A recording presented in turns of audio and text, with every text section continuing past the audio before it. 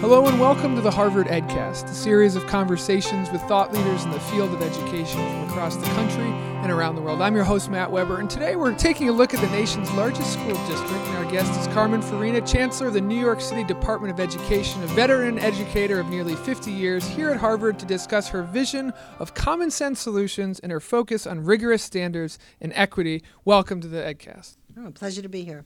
Quite the mouthful of an introduction, but you've earned it, 50 years in the field. And counting. Does it feel like it? No, it's actually gone very fast.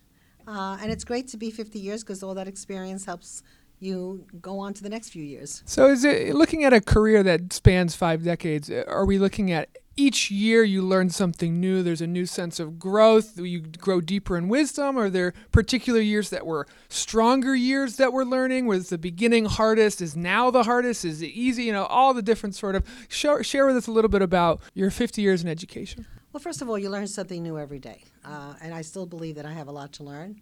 But I think at every stage of my life, from being a teacher to being a principal, staff developer, superintendent, I've run the gamut.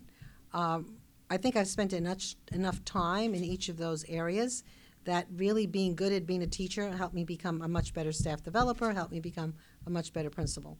So I think the one thing I learned is that for you to have credibility and start making decisions that impact 1.1 million children, that having had the experience of being in the classroom, being in a school, being in a district office does make a difference. People tend to listen to you more when they know you've walked in their shoes. So I think that's the biggest lesson learned. But I think in terms of difficulty, it's all depends on the situation you're dealing with.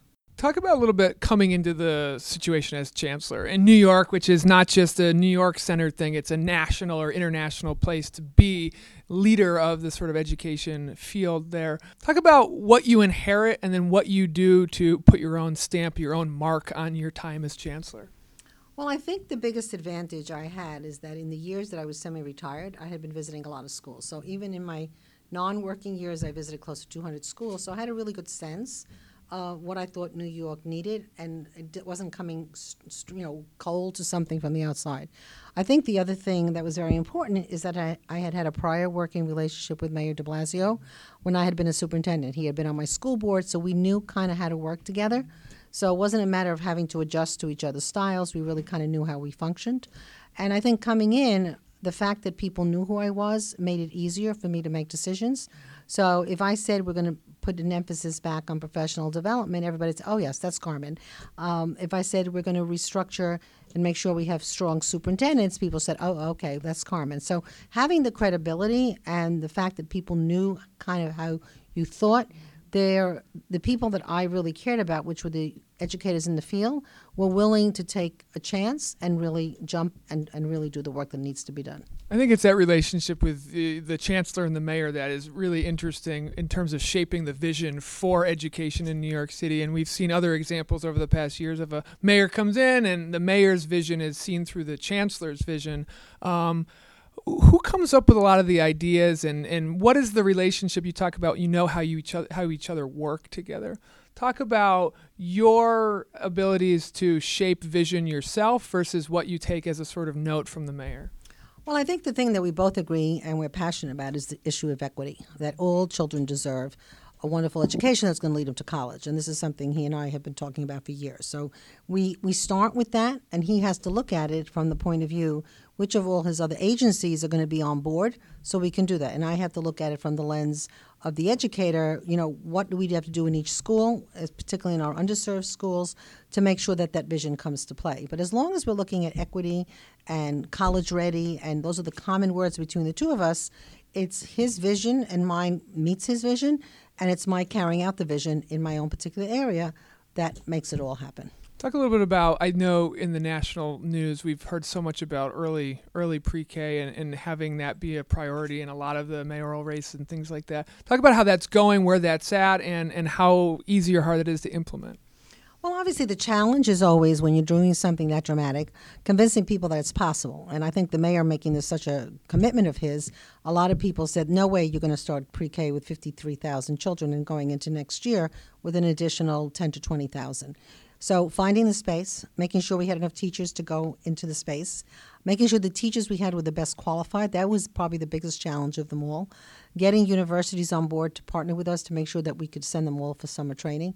And then really creating teams of experts that will actually go into the field and monitor what's happening in the field. So at least 2 of the schools I visit every week have pre-Ks in them, so I can just also personally monitor what's happening. We've had to set up off-site a lot pre-Ks and what we call CBECs, which is really community schools. But it's all seamless in terms of the curriculum. All teachers, no matter where they're teaching pre-K, are doing it in the same way. And I think the other thing that's really been wonderful is seeing the growth of these pre-K students, which will then make our kindergarten classrooms much richer for it, and yet not, steal the joy of being a child. I mean, one of the things we've been very, very careful about is that we want to ultimately raise the second grade reading level, and this pre-K gives us an extra year, but we can't lose the sense of joy and play that pre-K is all about.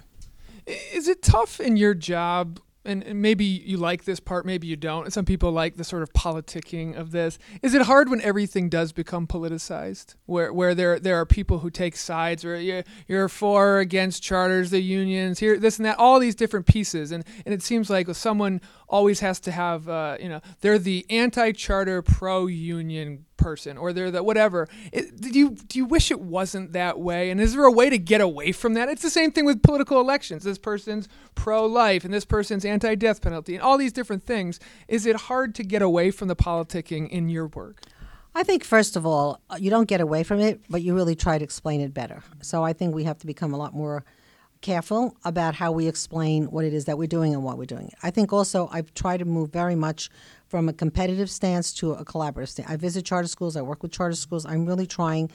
I am the chancellor of all the children in New York City, whether they're parochial schools, private schools, or charter schools. So I don't see that as a problem. I think, again, the credibility and the fact if you always work from your basic principles, you can't get in trouble, because whatever comes at me, and it does, you're absolutely right politically, I will explain it in the framework of what I believe to be true. So it isn't about all of a sudden, 10 people here are telling you do that. No, this is what I believe in. My job is to convince those sides to come together around what I believe is true. But if you keep the fact in mind that it's all about the children, it's not about the adults, it's not about the systems, it's not about the politics, it's about the kids, then I think you're on a much safer road. And a lot of people have noted that about your time as chancellor, that the words collaboration and teamwork do come out a lot.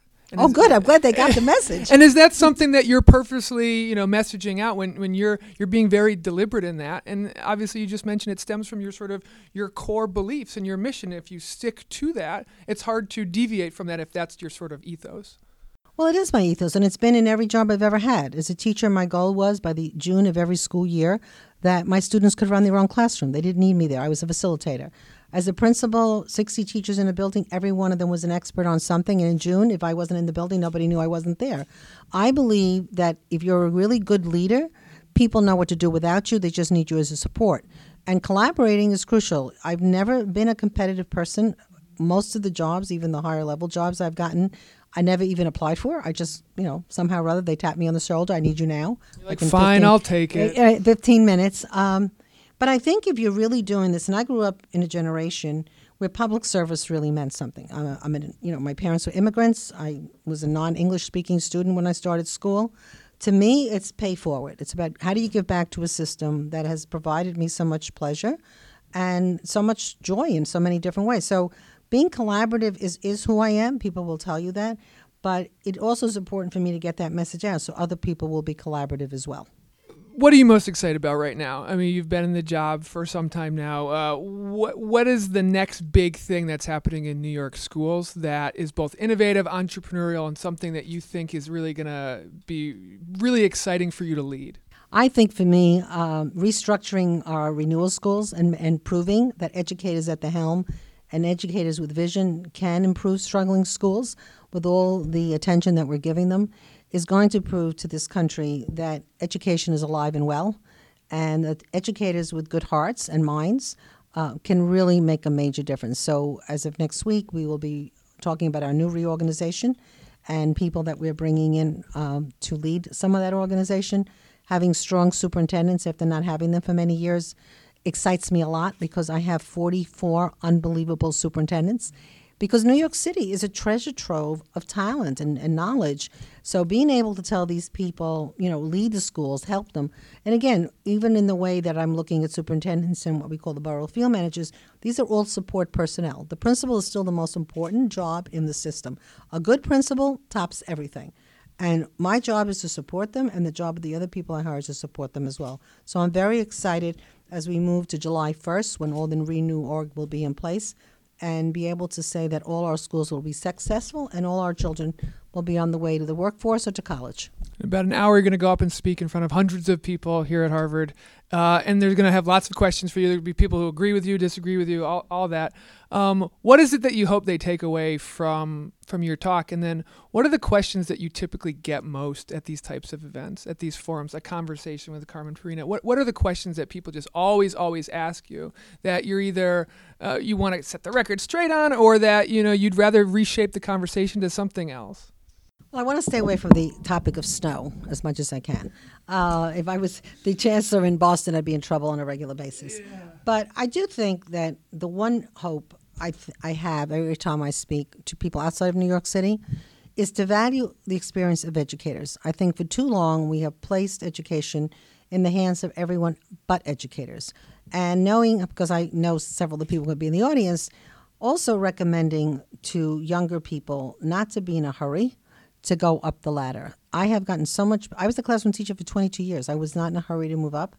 I think savoring the moment, enjoying the experience you're presently at, with always worrying about where you're going to be next, gives you the credibility to do all jobs. And I'm not against people who are not educators taking part in education reform, but if educators are not your partners, you might make a lot of change quickly, but it's not going to be sustained. You mentioned snow, and that's something that you probably don't think about when you're getting in positions. You study education, you're the chancellor, and then all of a sudden these big snowstorms and whether a day should be canceled or not ends up being these bigger things. What else is there that isn't necessarily part of the quote unquote top 10 things on the job description that do come up that are actually really hard, like dealing with snowstorms and whether you call a day and the political fallout of something like that? Well, I think political fallout you're always going to have, but as long as you listen to people, I've done a lot of previews. Certainly when I came on board, Common Core was still one of the things people, fussed about. So the first thing I did is call a meeting of all the elected officials, both from New York City and New York State that represent New York City, to demystify Common Core. We did a workshop for the elected officials. I find education is the solution to lots of things. So when I get a difficult issue, it's about who do I have to bring to the table to talk about. We had a whole Common Core workshop for CEOs who, were on one side or the other. So to me, giving people more information and really taking their questions head on. I meet with the borough presidents on a regular basis. I think the more information you give people, the less pushback you're going to have. One of the things that I instituted this year, and I've done a lot of them, are town hall meetings with parents, and I've traveled all over the city, and it's totally Q&A. I don't prepare a speech. I let everybody ask whatever they want, and it gives me a flavor also of what it is that parents have in specific parts of the city. It's the city is not unanimous. It's what they worry about in Staten Island is not what they're worrying about in Queens. So going out into the field, letting people know that you're open to hear what they have to say, and then when you hear something that you're not expecting, making sure you get back to that particular audience within 48 hours. I have a phenomenal leadership team, and they know when I've been to a school when I come in, when I have assignments for everybody to follow up. So I think keeping your promises, staying true to yourself, and making sure that you hear what people have to say, even if you don't agree with them, so that you can figure out, is there a place to come and meet halfway? In the middle. Last minute of the show, we have a new superintendent in Boston, just announced. Advice. What can he do? What's important for him to lead a major city's school system? I would say to have one-on-one meetings with everyone on your leadership team.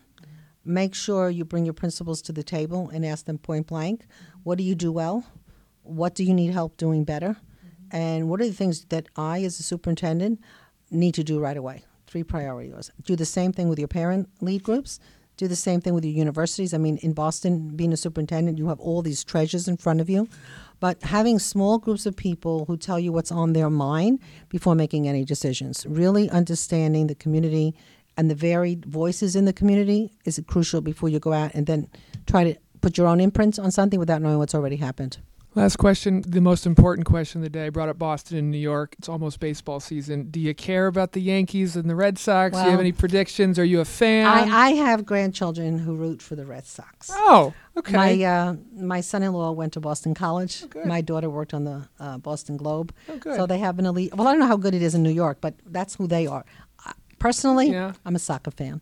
Soccer fan? Soccer fan. fan. Oh, so who do you root for in soccer? Well, I like Real Madrid. My husband likes Barca. Ah, okay. Because you're from Spain originally, right? Okay. Well, you've been a delight to talk to. This has been the Harvard EdCast. We've been talking with Carmen Fariña, Chancellor of the New York City Department of Education. Good luck today at Harvard. Thank you. This has been the Harvard EdCast, production of the Harvard Graduate School of Education. I'm your host, Matt Weber. Thank you kindly for listening.